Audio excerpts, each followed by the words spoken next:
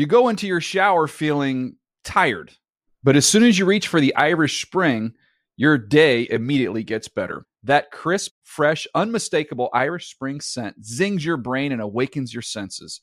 So when you finally emerge from the shower 37 minutes later, because you pay the water bill so you can stay in there as long as you want, you're ready to take on the day and smell great doing it.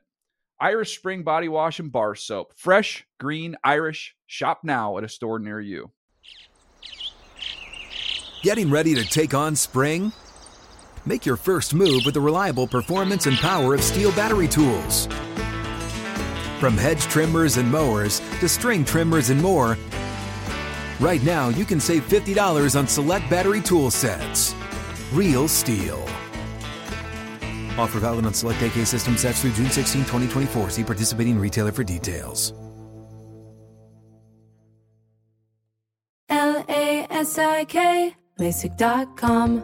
Have a ton of questions about LASIK? You're not alone. That's why we created LASIK.com. One place where you can go to find every answer to every question on your mind. Like, how much does LASIK cost? How long does recovery take? How do I find a doctor? If you've been thinking about LASIK, go to LASIK.com now. Yeah, LASIK.com. Easy to remember, so you know where to start. LASIK, LASIK.com. The Around the League podcast is a Pop Warner sensation. Welcome back to another edition of the Around the League podcast. My name is Dan Hanses, and I'm joined by a room filled with heroes. Chris Wesseling, Mark Sessler, and Greg Rosenthal. What up, boys? Hey, Dan. Yo. How you doing? What is happening? It's Wednesday. Hump day. Kill me. We just broke some big news right before the podcast started. Oh, yeah. The Around the League crew, all four of us. Unfortunately, Kevin Patrick will not be able to go, but the four in this room right now will be descending upon Manhattan for Super Bowl, whatever number it is this year. That is great news. That's a boss move right there. I was just Pulling thinking, strings. I hope he uses the phrase descending upon, because that's exactly, we're like a plague of locusts taking over the city. So we're going to go remote for the ATL podcast for that, I would think. Oh, right? yeah. We should be able to get some good guests, maybe. Well, we don't really like having guests, though, because they just take up our airtime anyways. Plus, we're kind of like Guests are out. outsiders. Just, seeing the view from the outside. We're not sucked into the corporate machine. We only work for the corporate machine. Last year they brought, I think it was 2 semi-functioning like lavalier mics, so we're going to need to up the equipment in Hall. That was by far the worst ATL Debate Club, was the one live from the Super Bowl, but it's going to be different this year. I'm excited about it. We're all excited. But let's talk some football, and we'll start. We very rarely do we talk about the Monday night game, because I know by the time many of you listen to it, it's already Thursday, but we're going to talk about it, but we're going to more spin forward. We're going to talk about what it means. And the Carolina Panthers, Greg, I got on your side. You and I both picked the Patriots. They almost pulled it out. Very controversial ending, but the Panthers came out of it with the 24-20 win. Greg, I guess I'll open with you on this. What does this game mean for both teams? Give me some big picture macro takeaways. Well, you guys know I've been very optimistic about my Patriots all season. I picked them to make the Super Bowl. I've stuck by that, and I feel better about them after that game than I have all year, because I wanted to see if that game against Pittsburgh was a fluke, or is their offense really back. They did whatever they wanted on offense against the Panthers. Their shortest drive was 8 plays. They had 390 yards in 7 drives. Their defense obviously has problems. They came up short in a tight game against the top 5 team, but I actually feel better about them now than I have at any point this season. I was more impressed with the Patriots in that loss than I was in any win this year. I agree. They were going against the number 1 defense in the NFL, as far as I'm concerned, and they moved the ball up and down the field the whole game. I just thought, that was more impressive even than the Steelers game to me. They protected Brady well. I was surprised. He just looked, maybe we shouldn't be so surprised. You get Gronkowski, Ridley's on the field more, Amendola's healthy, and Vereen was a huge difference maker, and suddenly they look a lot different. Well, when they let Welker go, the plan wasn't to simply put a bunch of newbies, untested mystery players onto the field. This was the plan, what we're getting right here, and not unlike Seattle with Percy Harvin, and I guess to a lesser degree, we'll see how healthy is Michael Crabtree at some point coming back for the Niners. This is a Super Bowl contender getting some premier players back. It's the first time all year I thought the Patriots looked like a Super Bowl contender. They're a different team in November and December. You just got to have faith. I mean, did they win the game, by the way? No, I know. We're losing here. I know losing. they played but well. You know what? If you want to talk about it, we'll talk about our you Panthers want to talk in a about second. a positive loss, though. This was that for New England because they were. You tell Bill Parcells about positive losses. Listen, I mean, honestly, I Brady don't wanna looked talk to better that in bully. this game than he has all year, I thought. Well, Wesseling after the game was talking up Cam as a potential MVP candidate, so we know he's lost his marbles. Let's parse that language. Said he was in the discussion of alternatives to Peyton Manning because it's clearly Peyton Manning. Yeah, after I talked you down from calling him MVP candidate. Hey, look, I'm under orders from my boss Greg Rosenthal to do away with bland headlines such as Panthers beat Patriots. So I had to do something about. The best, by the way, was during this game. To me, it was the game of the year. Wes and Greg were on one spot of Washington Boulevard in Culver City, and then a half mile down, Greg and Mark and myself were at the Joxers Daily Pub. I didn't know that. We could have worked from Joxers. Listen, It's not how it works. Having a few beers.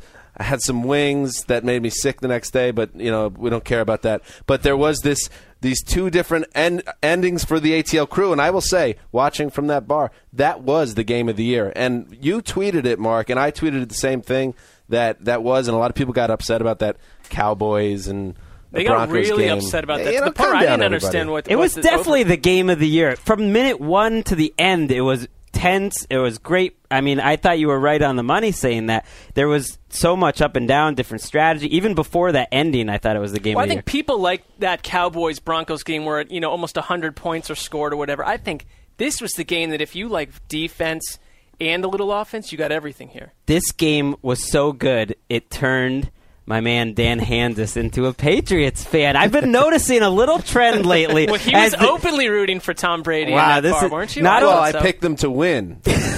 But in our it was pick. hard to rooting for root Dan against. Hansis. Yeah. It was hard to root Get you against Dan Brady Hansis. down the stretch. All right, I have some evidence here that speaks to it was more than just picking them in that game.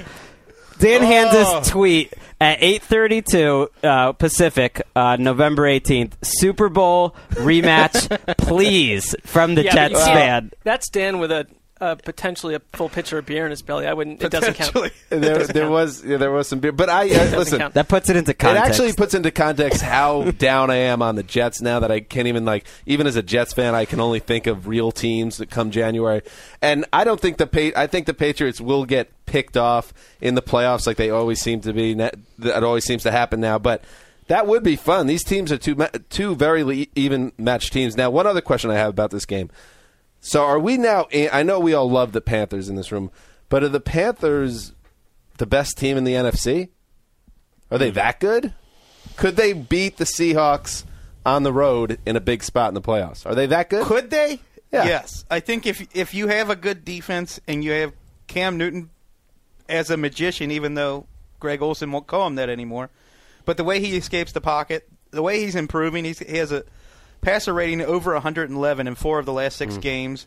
They're talking now that he is – Rivera gave him so much credit for changing plays at the line of scrimmage, changing out of passes into runs and vice versa. They said he showed so much leadership on that final drive. He came up with 3 huge drives in that game. If he really has – and I don't know if he has advanced to the point where this is going to be a consistent thing because like Greg says, he makes 4 or 5 throws a game where you just scratch your head and say, what the heck was that? But if Cam can do that and they have that defense and you keep it close, they could win. I don't know if any other team in the NFC can beat the Seahawks in Seattle. I'm not willing to concede that Seattle's number 2 at this point because I look at that team. Whoa. I didn't say Seattle was number 2. No, but okay. he's saying, is it potentially Carolina number 1? I would say no in the sense that Seattle has gotten to where they are with more than half their offensive line gone. We called them a top 5 team a couple weeks ago. So they go on the road. They beat San Francisco. They beat New England. I want to ask, though, when it comes to Cam Newton, is he really that much better than he was last year than he is this year? Or is it just the fact that the defense is awesome. And Cam Newton's been pretty good the whole time. I think he's been close to a top 10 quarterback the whole time. And then we're just putting all these narratives and leadership and blah, blah, blah because they're winning games. It's a good question. And I thought about that we said earlier in the year, he's basically the same quarterback as he was when he entered the league. He hasn't developed. And I think if you're going to answer that he has developed, it's the stuff that we can't know about. It would be the stuff that the teammates and the coaches know, that he is changing plays at the line of scrimmage, that he is reading defenses better, that he is making better choices, and that in times where the game is on the line, which was the criticism of him in the first 2 years in the league, they don't win close games. Now, 2 weeks in a row, they do win close games. I think he's incrementally better. I asked that question, by the way, of course, because I wanted to answer it. Podcast trick. Well, I think it's a life trick for Greg. I think he's incrementally better, but the offense isn't any better. They're not a better offense than they were a year ago. They're one of the last teams. I think they're dead last in explosive plays, and they were towards the top last year. They're more consistent, but they're conservative. I think he's a little better as a player. They're not any better as an offense. I agree, and I think a big part of that is Steve Smith doesn't have the legs he did a year or two ago. Felt dirty, by the way, rooting for the Patriots. You're rooting for the rematch, and that was a great Super Bowl, Panthers-Patriots. Do it again. First of all, you have to factor in that I'm an idiot. So that plays into effect, but also the beer, the domestic beer. Hey, K-Rich, I know you got upset because we're talking about these NFC powerhouses, but the Eagles didn't come up. So obviously for you, it's Eagles number 1, Seahawks 2, Panthers 3, correct? No, not correct. All right, because we still have some building to do. Maybe next year. I like we can be number 1 in the NFC East. I'm just being real. Wait, Mark actually had a vision about the Eagles, didn't you? You had a dream. You told me this morning. It's a little blurry because it was 6 in the morning. It was some sort of vision, or am I combining memories? Something about the Eagles in a dream. Was it a Nick Foles head injury prediction? I couldn't. I think I woke up in the middle of the night last night, and I had there we go.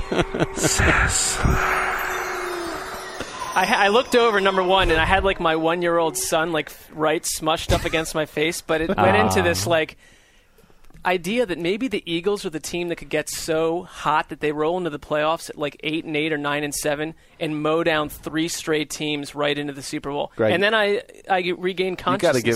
You got to give Mark a vacation. You gotta let him get away.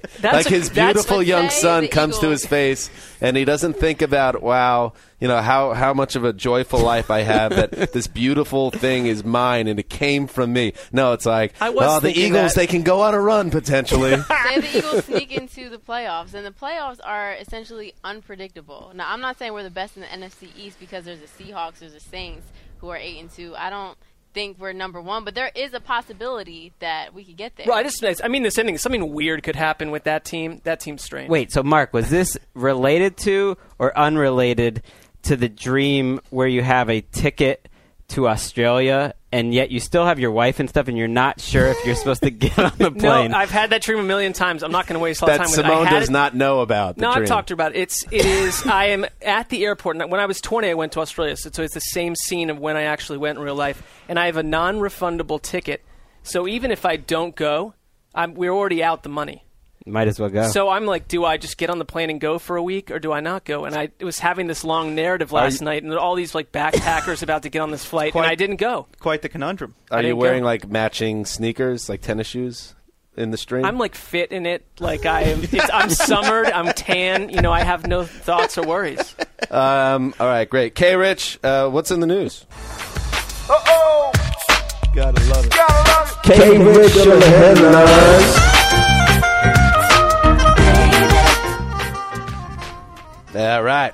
Bonker sack. That was some bonker sacks. K-Rich, what is in the news today? All right, first up, the Raiders will stick with Matt McGloin at quarterback. And is this the end of Terrell Pryor's reign? McLovin.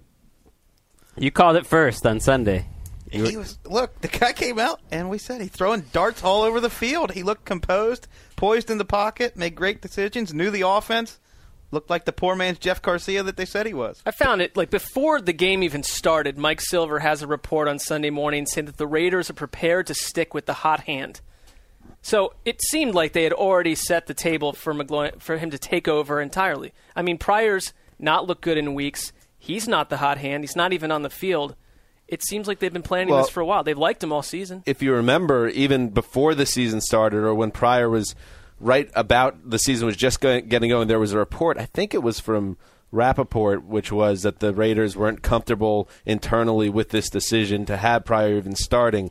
So it doesn't sound like, obviously it was Al Davis's last draft pick, so I think there was some sentiment there, but at the same time, I don't think the organization was ever all in on Pryor to start with. No. He didn't give him any choice. I don't care how good Terrell Pryor has looked this year. McGloin played so well. There was no decision to be made. I think he played a better game than any game Geno Smith or E.J. Manuel's played this year. I agree. I almost think the Jeff Garcia thing isn't giving him enough credit. Not that he couldn't have Jeff Garcia had a great career, but his arm wasn't that bad. He had a couple passes down the field, 50 yards outside the number that were right on the money. Jeff Garcia wasn't making those throws. He had a great 3 quarters. Didn't play in the fourth quarter, but, he was outstanding. Casserly went to Raiders training camp and back in September said, bar none, he has the best arm of anyone in camp. McLovin? Yeah, he said that way back then, and I guess, I don't know, it just shows how quickly things can change at quarterback. Because a month ago we were saying there's no better athlete on the field than Terrell Pryor. He's able to take over a game doing X, Y, and Z, but he's not a complete quarterback. And if they come out of this having found one, what a coup d'etat for Reggie McKenzie, who otherwise has made a number of mistakes. It reminds me of the Tebow debate, the Pryor debate in the Raiders front office. The football lifers, the scouts, there are going to be guys who never will get on board with a quarterback who is a runner first, passer second. And Pryor doesn't do a lot of things that quarterbacks in the NFL need to do as far as reading at the line of scrimmage, passing, making decisions in the pocket. And I'm betting that certain people in that front office will never see him as the guy. McGloin wasn't even invited to the scouting combine. That is a pretty... He was a walk-on. He was a walk-on at college, but he wasn't even invited, and he's a rookie. That's about as big an underdog story as you're going to find. But we should be careful, because we could 3 weeks from now say completely different things about this player. Yeah, it was one game. All I mean is he played so well, he had to play a second. All right, and Mark, don't think I missed coup d'etat. That's a 3-point word. Well played. All right, guys. Well, it is the week that Kennedy was assassinated, so. Nice Kennedy joke. Nice. Boom. I'm not sure nice it was a connection. joke. Crumbling society. Nice if connection. I may interrupt. Yeah, go ahead, Karen. Next up, Ed Reed. He's back at it. The Houston Texans defensive coordinator, Wade Phillips, he said that he's probably the reason he's not with the Texans anymore. JFK killed by a Texan. Wow. We don't know that. Greg, you predicted it last week that Ed Reed was going to say something, but you kind of, I think, meant more about the Jets and turning that into a circus situation. But this is more a callback to his doomed Houston Texans tenure. Speaking of circus situations, the Houston Texans.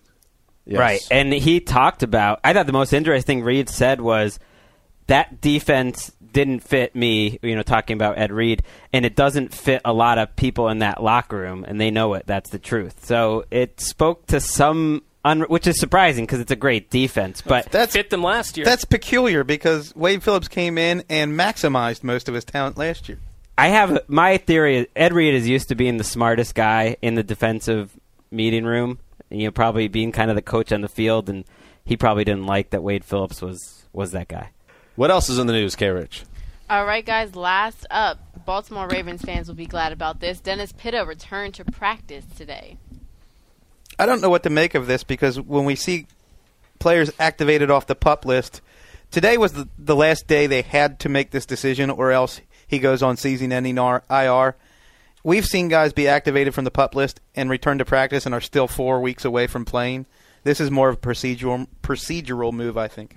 Right, and if they don't listen, it would be in theory, if Baltimore is going to make a run here at some sort of a wild card berth, Pitta would be a great addition for an offense that sorely missed him. But if he's not going to come back for 3 weeks or so, they could be long gone by then. Well, and if you just want to be optimistic, let's say he is feeling great, and I did see a tweet that he seemed to be moving well today. Who knows what any of this means at this point. He's been working out since last month. Right, so if he did come back and could make an impact, that's huge for a Ravens team that has missed him sorely in the red zone. Joe Flacco has obviously struggled at times this year. So we don't know what to make of that, but it's a promising development. I'll never for forget writing a post about Ed Dixon becoming their move tight end. It's like, move give me tight a break. end. That was one of my takeaways from from watching Game Rewind again this week. If ever you thought Ed Dixon was going to make a catch in traffic with a defender within 4 feet of him, it's never going to happen. He has 12 He catches. drops everything that is slightly contested. Well, I feel like we knew that by quarter 3 of the Thursday night opener, where he was just was quickly absolutely dispelled. dreadful. We did. It was just reinforced to me. Stick a fork in him. All right, that is our theme for the Stick a Fork in 'em segment of our podcast, where we officially end a team's hopes of making the postseason, basically telling them, why are you even here at this point? You're a joke to us. Well, maybe not that strong, but you're not going to make the playoffs. You're not playing in January. So this will be a big one. We're going to have multiple teams being forked today. We're at that time of the year, so let's get going. Here lies the Houston Texans. I don't feel quite comfortable with this narrative device, considering the uncertain health of their head coach. Still, they can take into the afterlife the knowledge that Chris Wesseling never stopped believing.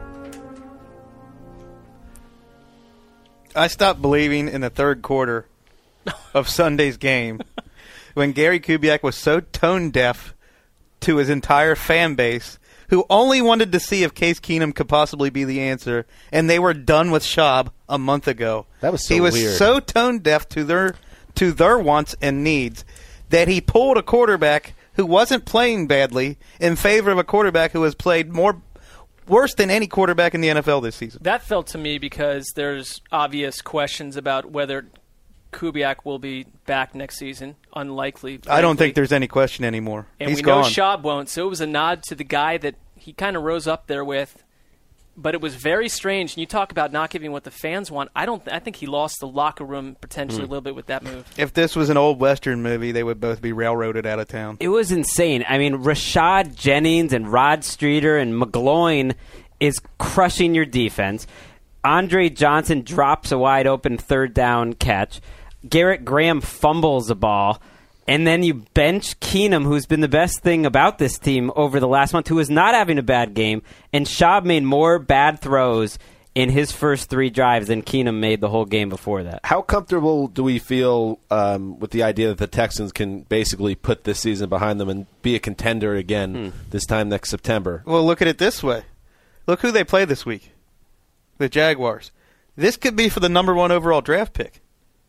To me, the question is, do we use the final 6 games to see if Case Keenum is the guy? Because you could be drafting the best quarterback in the draft next. That's a big decision to and that even it adds more to the baffling notion of why would you pull Keenum out when you need as much time to see what this guy is. But maybe Kubiak's not thinking. Well, straight at unless this you're point. not going to be the guy to go forward with Keenum or anyone else in Houston. Kubiak's been there so long and has a very specific offensive system that it's a total rebuild, and whatever Keenum does well might not really fit the next coach, and it's going to be tough for this team to be a contender right away again. They have a lot of pieces, but can the new coach keep Wade Phillips? Because if they don't, then it's starting over on defense too, and that's tough. Here lies the Washington Redskins. A team that sincerely believed having RG3 ready for Week 1 was the biggest problem they'd ever face. Is Mike Shanahan's face red in heaven?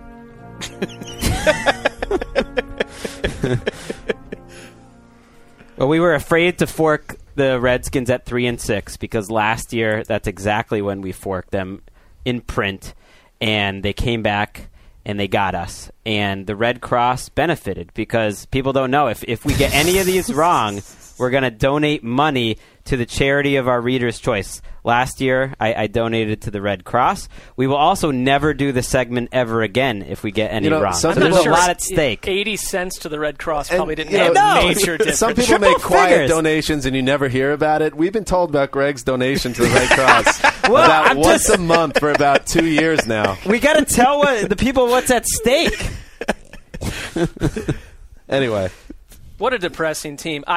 You say we didn't want to fork them, and I understand that we have to be unanimous, but I haven't seen a whole lot from the Redskins that wouldn't have allowed me to make this decision a couple weeks ago. To me, that Vikings loss a couple weeks back was the one where I was like, okay, this team is different than last year. there was no magic. And really, that's the only reason they were able to make it was a magical run to get them in where RG3 was going off. And I know we've talked about RG3 played well against the Vikings in that bad loss.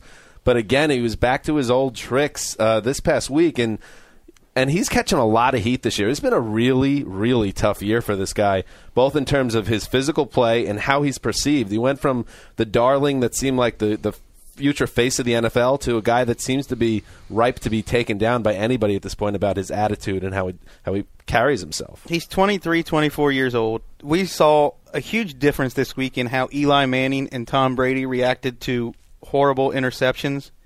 Eli Manning said, that's what happens when you make a bad throw. I threw it to the other team. Tom Brady said, I made a bad throw to end the game. Robert Griffin III said, well, my guys couldn't get open. I had to throw off my back foot. You saw what happened. He'll learn not to do that kind of thing, and he won't take as much heat. But he's so young right now. And it's not chronic. We've only seen a few moments like that from him. He's been a pretty good teammate, right? Right, and I think that all gets overblown when you're winning. We don't talk about that. When you're losing, it gets magnified. But that story, I'm not usually into the leadership type of stories, but it's interesting how that bubbled up, that it was reported that basically on CSN that Griffin got a protection wrong on that call.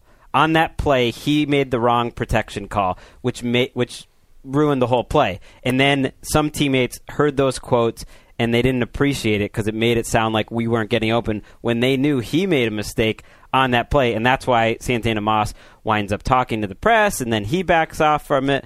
I don't think all that stuff mattered. I just wonder, is Shanahan here next year? Let me take a guess at this situation. What? Shanahan has 1 year left on his contract. He's going to lose any kind of power struggle with RG3. To me, Shanahan returns for 1 year. They don't extend him. They say, if you want to get in the Hall of Fame so bad, here's the pressure. Go win this year. To me, he does want to get in the Hall of Fame, and this is his last chance. He has to prove he can do it without Elway and Terrell Davis. This is his last chance. Let him dangle for a year. Let him do it. And maybe he has to fire Jim Haslett. I have a theory on Shanahan, which is that he took this job not quite with the same amount of gusto that he would have been coaching earlier in his career. It was a lot of money, and he sets up his son with an offensive coordinator job. And I don't know if you ever looked at the assistants on offense on that team. They're young. They're all younger than us. They're all Kyle Shanahan's buddies. Are you saying this is like a frat party? I'm just saying, I don't know if Mike Shanahan's quite as invested as he was early in his career. We'll be hearing from the Redskins. Another interesting theory from Greg. All right, next. You guys love it. Guys, show some respect. Here lies the Tennessee Titans, who took the human form of a girl that flirts with you all night at the bar, only to leave at 2 a.m. with the dude with the stupid motorcycle. True enough. Ryan Fitzpatrick kind of looks like that dude, though. He did. I thought about that somehow working. I don't think Fitzpatrick's getting on any motorcycle. He's got the big beard. But since that analogy probably makes no sense to 96% of the people listening, just they kind of reeled in a lot of us. Especially, I remember, when Jake Locker was laying it on my Jets, and they looked great. I think they were 3-1, and then he got back, and it seemed like, okay, maybe we'll make a run. And now he's back out, and they've had some bad games. They're just not the team. This team went, I think, the first 4 weeks without a turnover. They played solid football, and in a way kind of like the Chiefs, where if you're going to do nothing wrong for 10 weeks, you're going to go 8-2, 9-1 in this league. Tennessee then started to show cracks, and then for the umpteenth year in a row, they lose Jake Locker, and I think they've got a ton of questions going into the offseason. I feel totally confident in this fork, even though I picked the Titans to win this weekend against another team that we forked, the Raiders.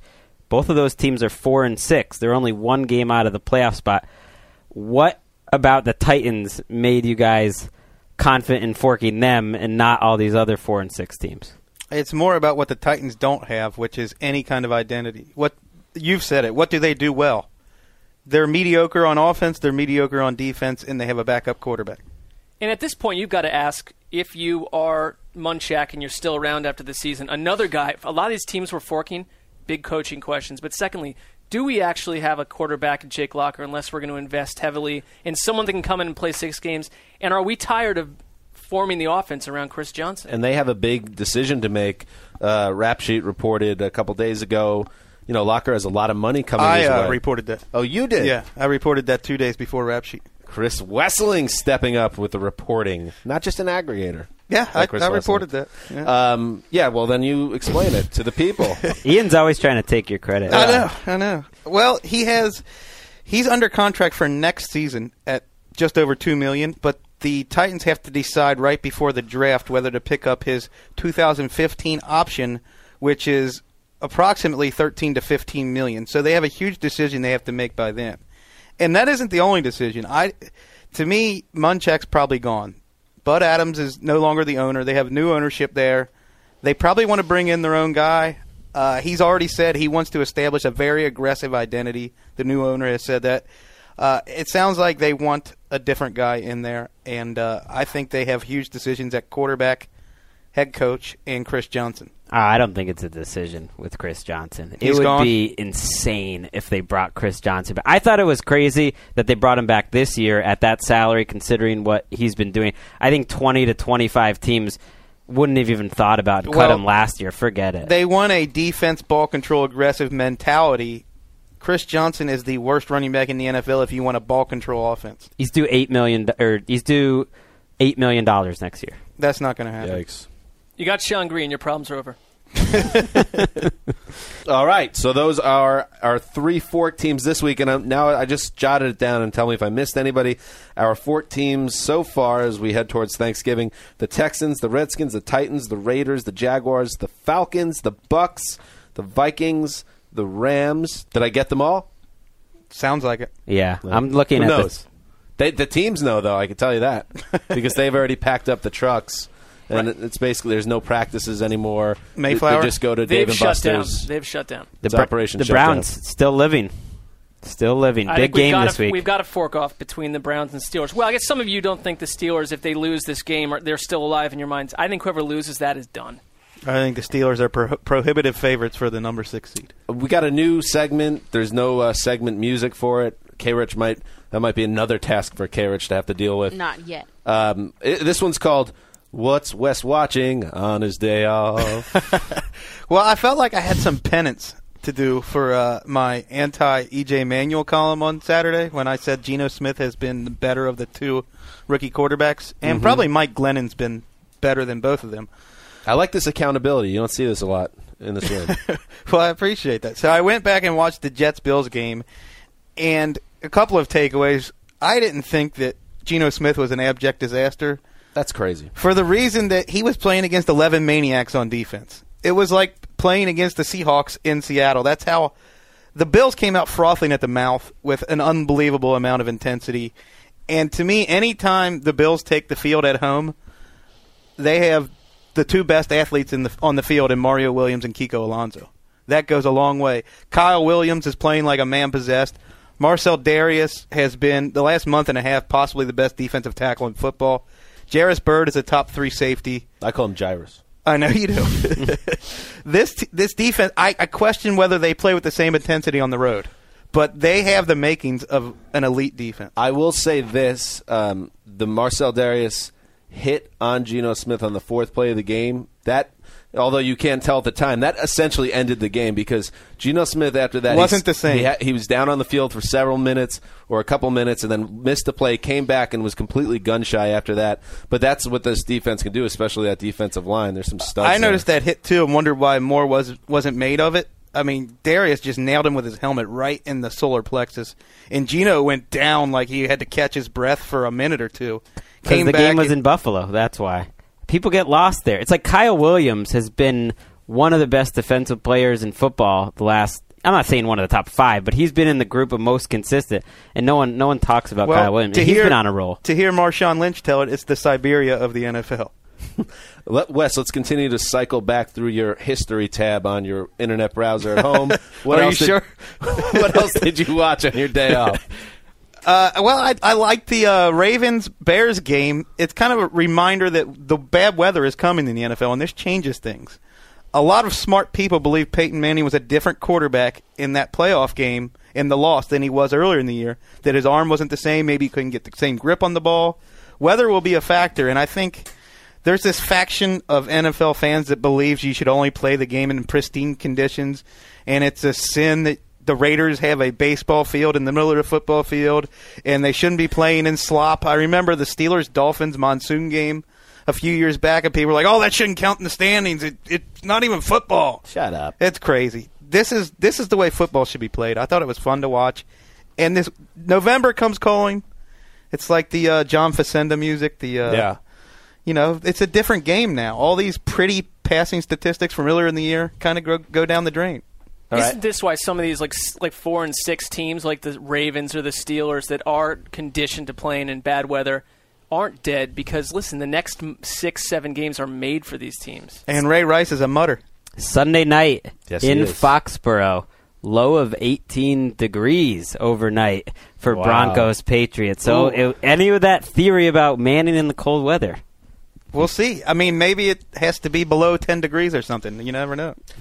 And Wes, you know how you have the navigation bar across the top here, and there's the arrow, and then you click down, it shows everything you've been watching in your apartment. Anything else? Parks and Recreation I've been watching. No, he's keeping it G. I like it. What? PG. What I'm just asking about what he's been watching, that's all. Parks and Recreation. I watched a movie on Netflix at Mark Sessler's recommendation, The Long Goodbye. Oh, okay. So now we're kind of getting off the football tip, but still, that's good to know. I do have a life outside of football. Unlike Mark, Not much whose of one. son comes to his face, Papa, and Mark's like, I want the Eagles to make it to the playoffs this year and go deep. That is a mischaracterization of reality, but this is not actually real life, so let's rage on. All right. Okay, before we go, we will, and thank you for that, Wes. Hey, my pleasure. I thought that was very informative. Before we go, we'll touch on the first game of Week 12, the Thursday night football game. A game that looked great in September or in August, and now it doesn't look so great. But we will talk about it. The New Orleans Saints head to Atlanta, the Georgia Dome, to face the Falcons. Hey, look at and Wes I loved what he just said about the cold weather. Yes. It's night. It's November. It's time. Oh, naturally, no matter where this is played, it's going to be in some 72-degree dome where the noise in the crowd is muted out on national TV. Snooze fest. Huh. Sorry, this is not The my man type that of game. hates I know, domes. and I know that Greg loves Falcons Saints primetime games. He remembers my rant before week 1 of this season when I guaranteed that they would have a great game that would come down to the end because there's no better rivalry in terms of the quality of the games. And what happened? People don't remember, but it came down to the last play of the game. The Saints were very lucky to escape that game with a win. Matt Ryan was on the doorstep, so maybe we get a good game. How's that for being a good NFL employee? That was back before Julio Jones was lost for the year. The Saints aren't that good on the road, so maybe one of those last stand type games for the Falcons where they put up a fight. Matt Ryan's not playing very well right now. We don't even know if Tony Gonzalez is playing. He's expected to. Is he expected to play? All right. They're probably the second worst team in the NFL right now. They're giving up 11 The more Bucs points. smacked them around. Yeah, and it's like week Bucs to are going to week beat they're some getting teams worse. though in the second half. The Bucs? Yeah, maybe. The Falcons have stopped being competitive. I agree with you. I think they're probably number 31 right now. That's sad. All right, everybody, that is it for Wednesday's podcast. We will be back. We will discuss that game, which Greg has promised will go down to the final play, something 63-61, something like that it sounds like. We will also talk about the rest of the Week 12 games and anything else that strikes us in the world of the NFL. I want to say goodbye for 4 podcasts. Wow, this is devastating. Where are you I'm going to be? going back to Tybee Island, Georgia for Thanksgiving week, and I will miss 2 Fridays, a Sunday and a Wednesday. I will be available by phone call on Sunday and Wednesday, definitely, but I'll be flying on both Fridays. Well, we will definitely we're going to get you on because that is not easy to deal with. We have this What's Wes Watching segment just getting off the ground, and now we got to table it. That's upsetting. But it might be a different answer on what I'm watching by next week. Yeah, we'll see. We will see. One other thing, congratulations in order to the Dave Damashek football program. 5 million downloads? Wow. 5 million. Is that the statistic? Yeah. I think it's 500 million. No, 5 million. We have reached 500 total. So start downloading more. But yes, Dave Dameshek, congratulations. You are a mensch, as is said in his culture. And yours, Greg. Yeah, I was on a... I'm not really in the culture. I was on a radio show this week that didn't know, I was on a podcast, but they said they listen to Dameshek all the time. And that's, wow, that's an outrage. I recommend that. It's a great podcast. Congrats, Dave. All right, so that's it. We will be back. Signing off, this is Dan Hansis for the Mailman, the Boss, the Sizzler, K-Rich behind the glass, and Lyle, the ATL intern. Until Friday. Welcome back to another edition of the Around the League podcast. My name is Dan Hansis, and I'm joined by a loser, piece of Please keep that.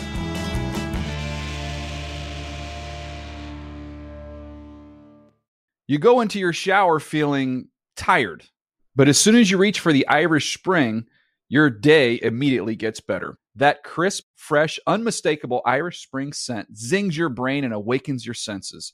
So when you finally emerge from the shower 37 minutes later, because you pay the water bill so you can stay in there as long as you want, you're ready to take on the day and smell great doing it.